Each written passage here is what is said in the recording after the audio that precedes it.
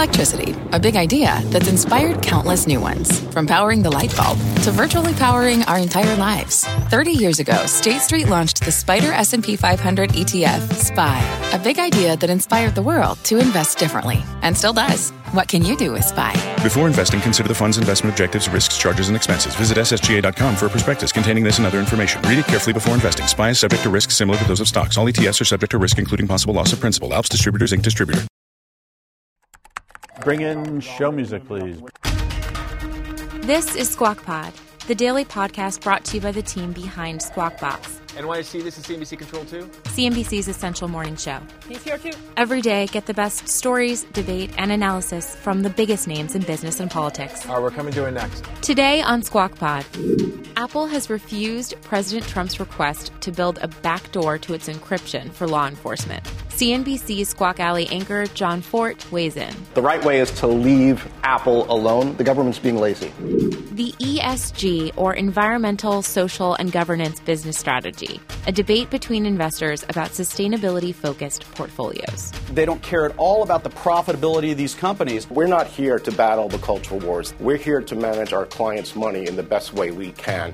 And Ben & Jerry's has teamed up with Netflix. Grab a spoon. Guess what the name is? Those stories and so many more.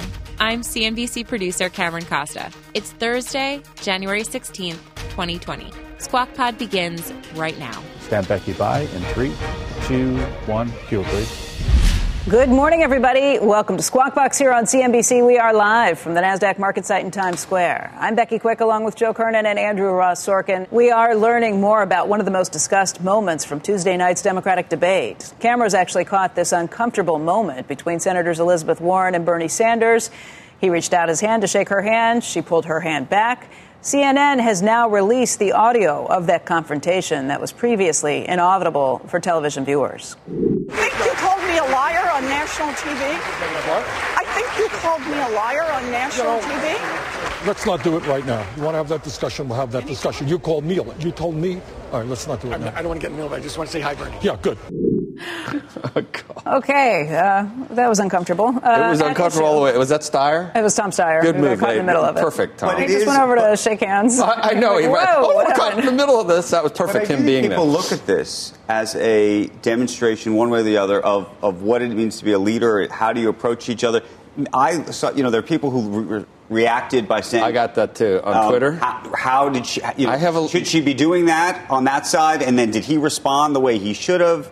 I mean, yeah. It was very interesting to sort of see. It's awkward, but the bigger question is if one of them drops out, do their supporters go to the other? And that's the major question. If you can take the block of both of their voters and put them together, that's a pretty decisive part of the Democratic Party. If you can't put them together because their supporters are mad at the other one, then they each have their own problems. Did you have if you did a poll with your Twitter?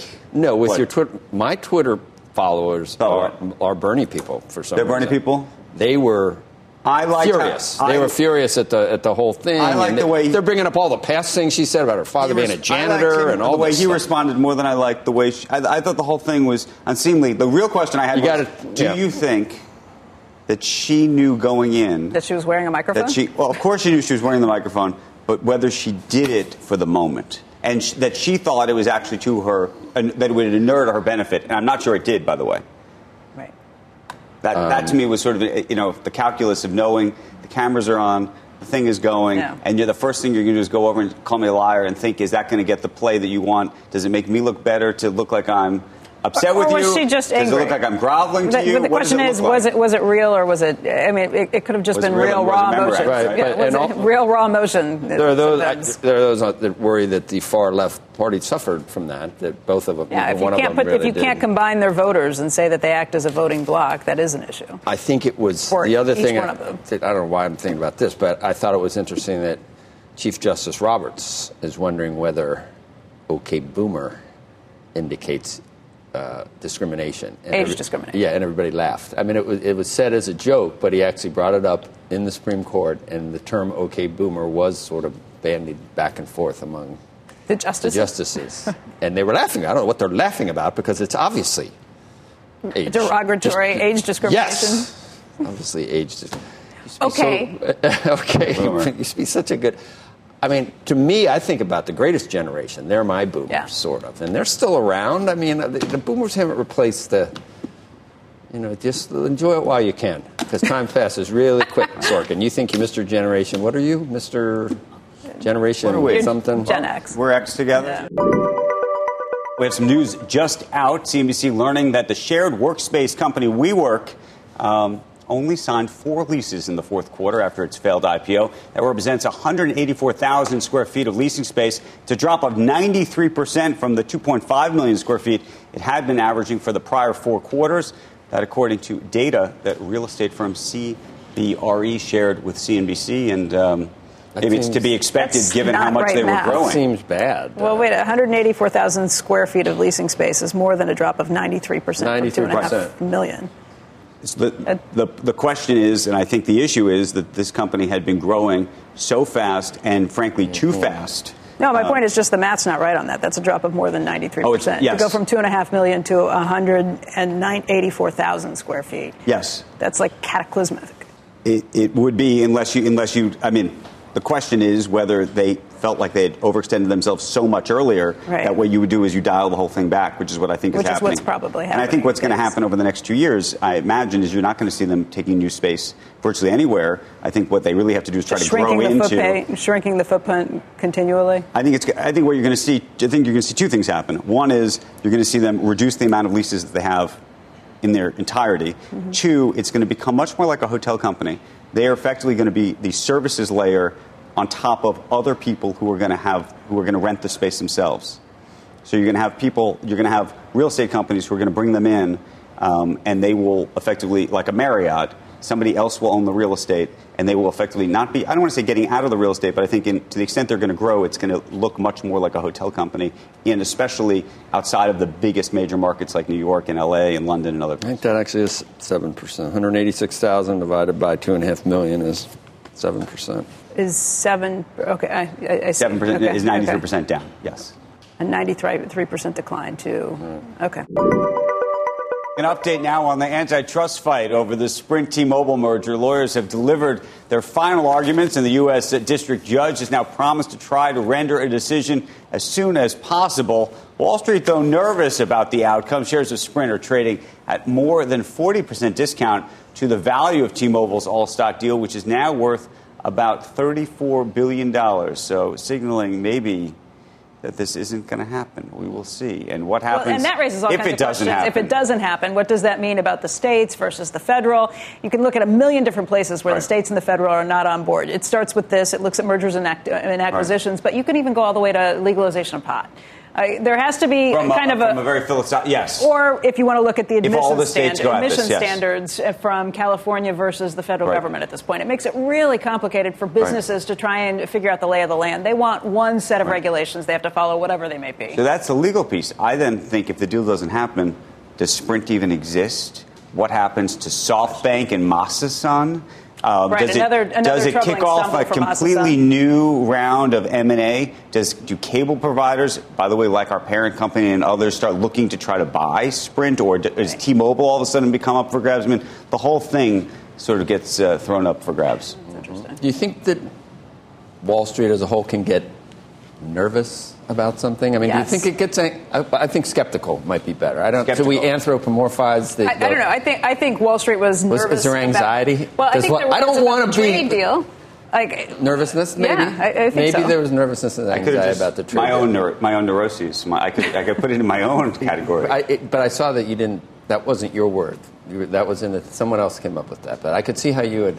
I mean, are you nervous about the Sprint? As you know, I'm just an actor. I just read the words. I know, but about the Sprint T-Mobile deal, do you have some anxiety? And I said that for a reason. I have a little bit. I'm going to explain Ron Burgundy in a minute. It relates to another story. You really do have anxiety about that deal. You really got to get out more. I haven't thought about the Sprint T-Mobile deal, but I will.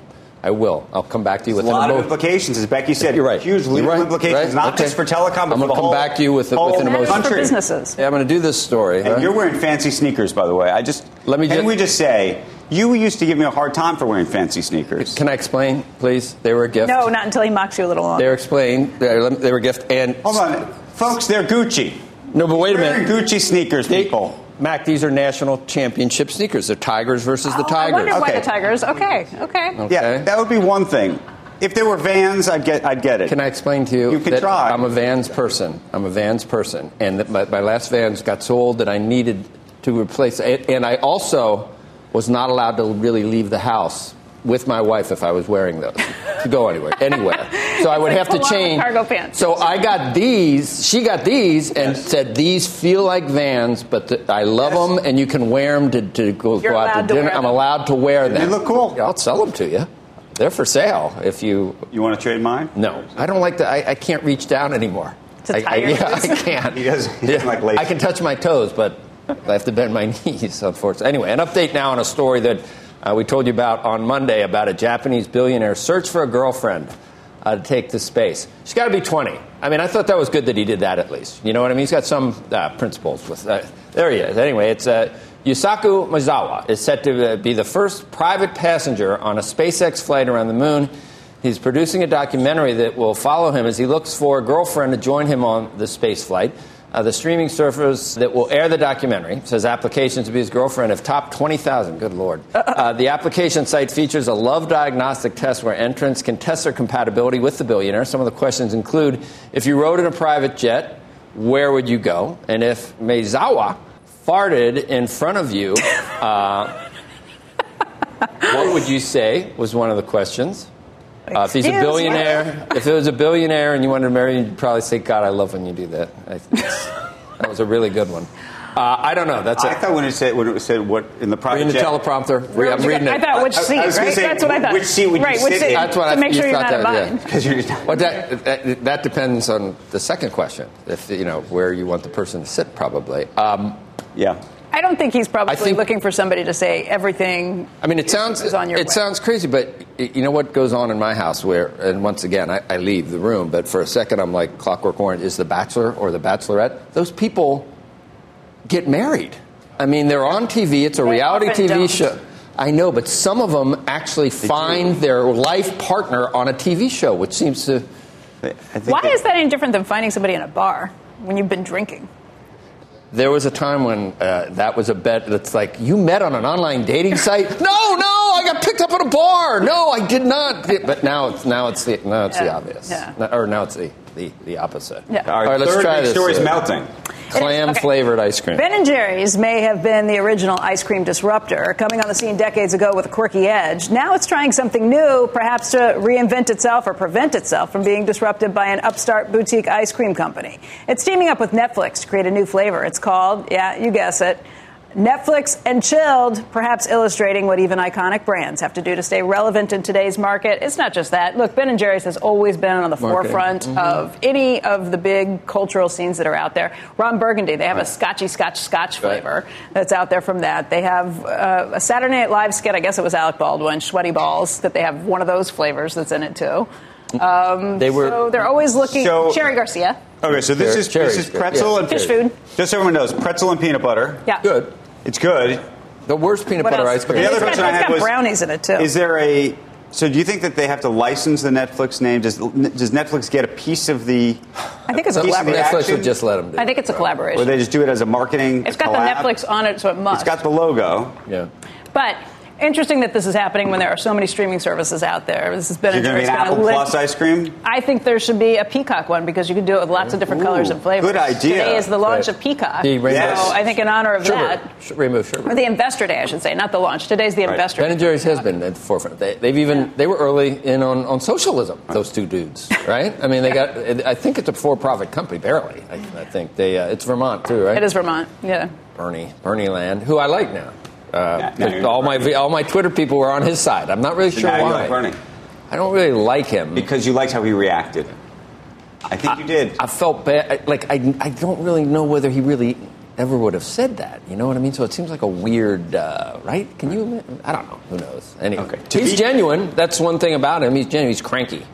Very cranky all the time. That's why you like him. That's kind of like I met him once on the Acela and talked to him, and he was cranky about getting a selfie with him. So we identify.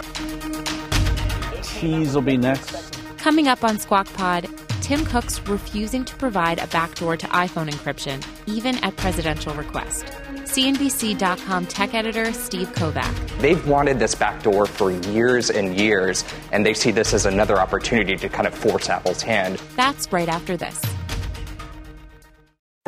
What's on the horizon for financial markets? At PGIM, it's a question that over 1,400 investment professionals relentlessly research in pursuit of your long-term goals. Specialized across asset classes, but united in collaboration, our teams provide global and local expertise. Our investments shape tomorrow, today. Pursue your tomorrow with PGIM, a leading global asset manager. Straight up and Andrew. Karen, this is Squawk Pod. Here's Andrew Ross Sorkin. Q. Welcome to Squawk Box right here on CNBC. We're live at the NASDAQ market site in Times Square. I'm Andrew Ross Sorkin along with Becky Quick and Joe Kernan. Apple courting controversy this week. Its privacy battle with the Trump administration was reignited over its refusal to let officials access the iPhone of that Pensacola gunman. You might know it was something that we asked Treasury Secretary Mnuchin about yesterday. It is absolutely critical for our technology companies to cooperate with law enforcement. This is a complicated issue. We're not looking for our technology companies to be controlled in any way by the government. We are looking for cooperation, and there's areas where Apple does cooperate, and I know there's ongoing areas of concern that are also being discussed. Joining us now for a look at Apple's legacy, Jon Fortt, co-anchor of CNBC's Squawk Alley, and Steve Kovac. He is tech editor for CNBC.com and the author of a new article on Tim Cook's impact on Apple since taking over for Steve Jobs nearly 10 years ago. Do either of you have a clear-cut, definitive answer that doesn't have any nuances for what the right way to approach this is for Apple? Yes. You do? Yeah. I think encryption is good. The right way is to leave Apple alone. The government's being lazy.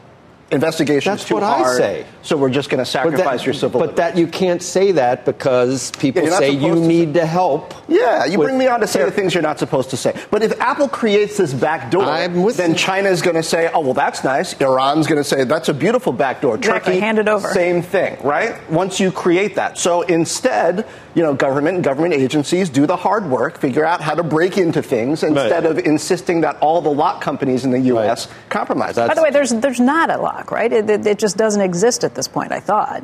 A back door? A back door? No, a back door doesn't exist, but lockpicks exist. There are constantly companies who are trying to come up with these things. Back with the San Bernardino case, there was an Israeli company that... the government was pushing this with Apple, and then at the last minute said, oh, wait, we found somebody who can break in, so never mind. Now they're bringing it up again. Well, I don't think it's just about the government being lazy. It's a little disingenuous because these are older iPhones that there's a lot of evidence out there that they can already crack into it. There's already the technology out there through those third parties that you were talking about, those lock picks. And so what they're really doing is challenging. They've wanted this backdoor for years and years, and they see this as another opportunity to kind of force Apple's hand. I don't think Apple's going to stand down. John and I were talking about this earlier. Tim Cook, it was reported in the New York Times yesterday that he was willing to resign over this if the board said, no, we got to play nice with the FBI. They will go as far as they can with this. Tim Cook really believes in it. Well, the flip side, though, is, Tim Cook, as we've discussed, has had this he's threaded this needle, had this great relationship with the president, and what this does to that relationship if William Barr continues down this road. And is William Barr really after is this really about trying to set a precedent? Is that what he's trying to do here more than anything else? Maybe it is. I don't know. It's a dangerous precedent because this is a government that hates back doors except the ones that it has access to. What are they upset with Huawei about? Yeah. Back doors. Right. The whole allegation is, they're cooperating with the Chinese government to create back doors to their technology. That should not be allowed. But everybody around the world. Is if Tim Cook persists. Yeah.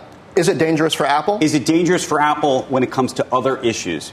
Frankly, related to trade, related to phase 2, related to all of these things. No matter what Tim Cook does in this situation, it's dangerous for Apple.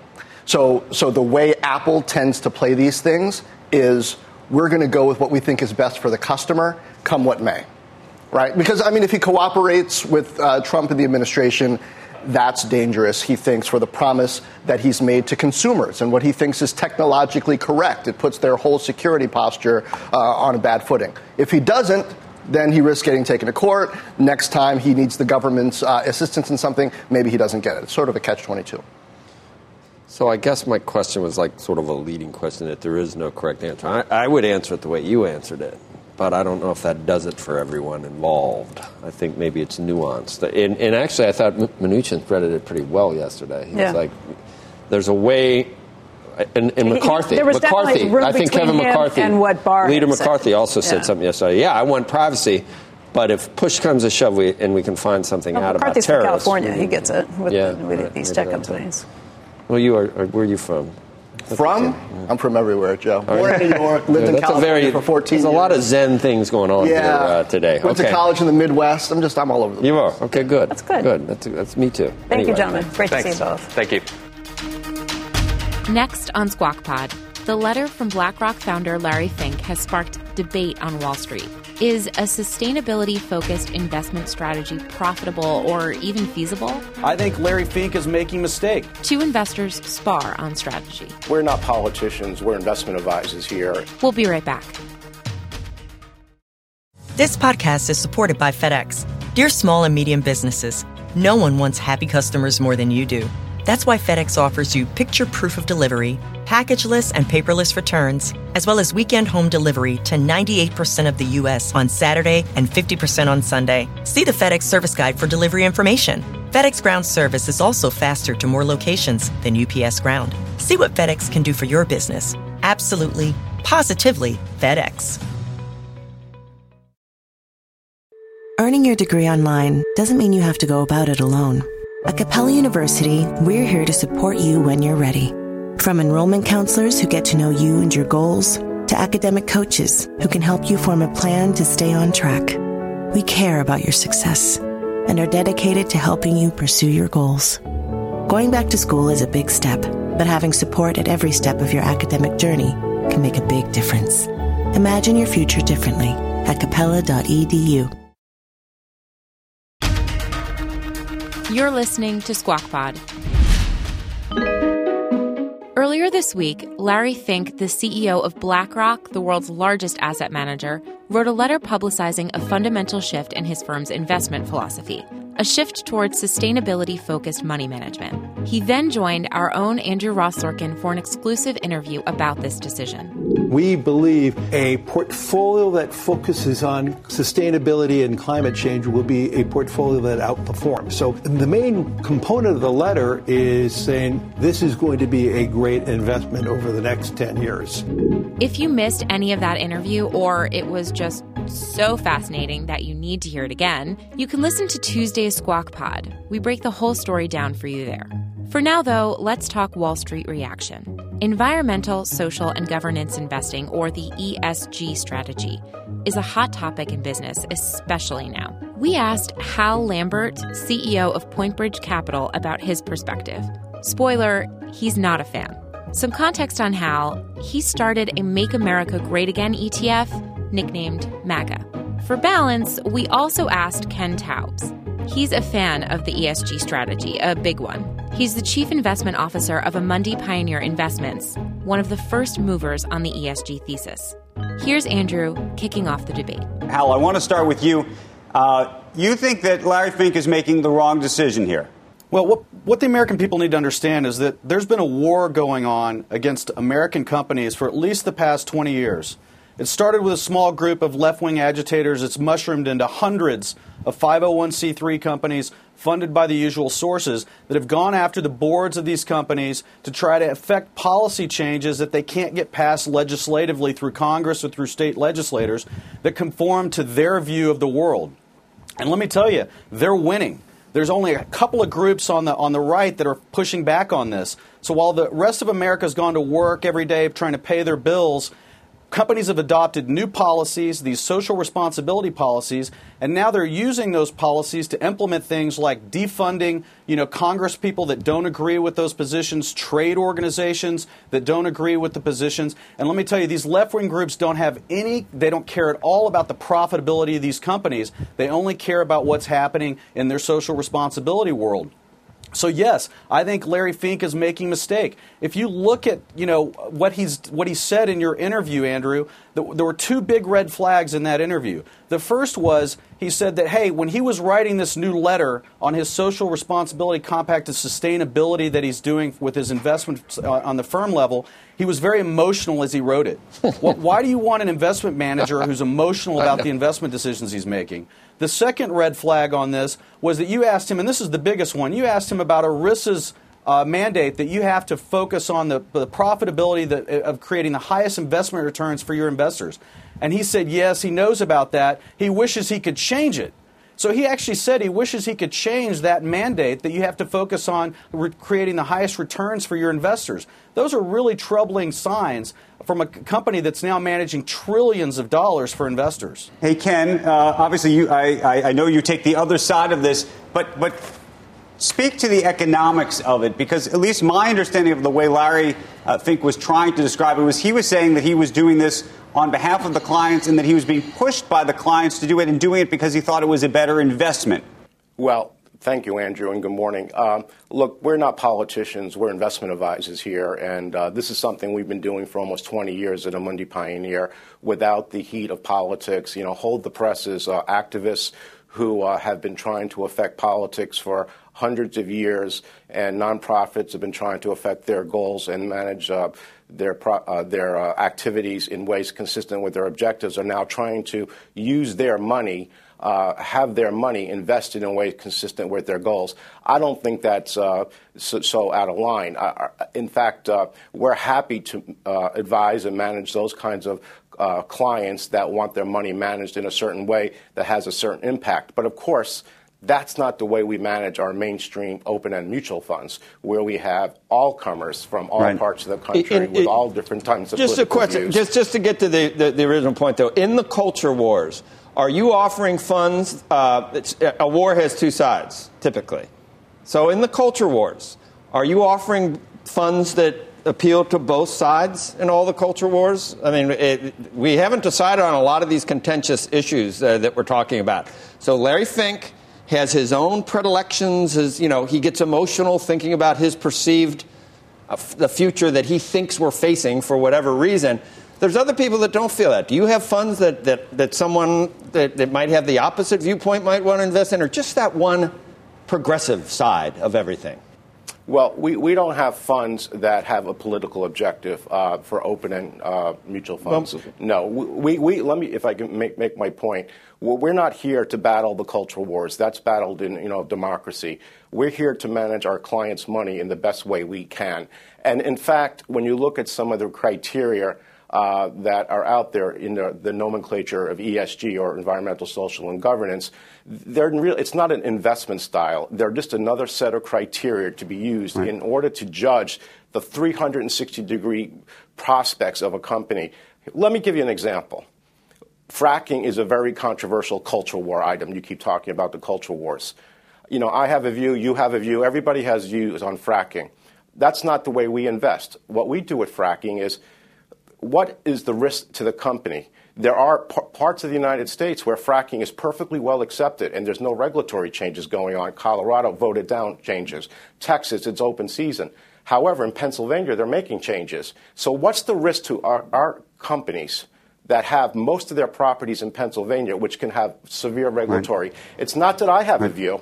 It's that the democracy is changing. Well, we have to react to it. Ken, and a final word to Hal here. Just speak to that issue, though, because and one of the things that Larry Fink did say was that he believes there's a new generation, whether it's millennials or otherwise, who are going, by default, at least directionally, to want to invest more in what might be described as sustainable companies. They're going to be implementing regulations like this that are affecting the way Ken and others are thinking, Hal. Well, that may be, but there are millions of Americans that don't have that view. And, when you asked Larry Fink in your interview about those people that don't share that view, he didn't have a very good answer, because what do you do? He said, we'll work for them too, but only if you have, hundreds of millions of dollars that you can do a separate account with? All their funds appear to be going towards sustainable investing, which many people don't agree with. So what do you do then? Are you going to have to move your money out of BlackRock if you don't agree with that investment approach? Because I don't see an alternative to that. And look, this is much deeper than trying to pick a fracking company or not a a fracking company. This is an attack on companies around the country to change policies at all the companies. And by the way, if you think you're a private business and you're going to be immune to this, you're not. They're forcing these companies at the public level to also look at their suppliers and say, hey, are your suppliers conforming to this? Hal and Ken, it is a debate that I know will continue, and I imagine we'll have you both back to discuss it. Thanks so very much, guys. That's the show for today. Thanks for listening. Squawk Box is hosted by Joe Kernan, Becky Quick, and Andrew Ross Sorkin, weekday mornings on CNBC at 6 a.m. Eastern. To get the smartest takes and analysis from our TV show, plus a little extra, right into your ears, subscribe to Squawk Pod wherever you get your podcasts. We'll meet you back here tomorrow. We are clear. Thanks, guys. This podcast is supported by FedEx. Dear small and medium businesses, no one wants happy customers more than you do. That's why FedEx offers you picture proof of delivery, packageless and paperless returns, as well as weekend home delivery to 98% of the U.S. on Saturday and 50% on Sunday. See the FedEx service guide for delivery information. FedEx Ground service is also faster to more locations than UPS Ground. See what FedEx can do for your business. Absolutely, positively FedEx.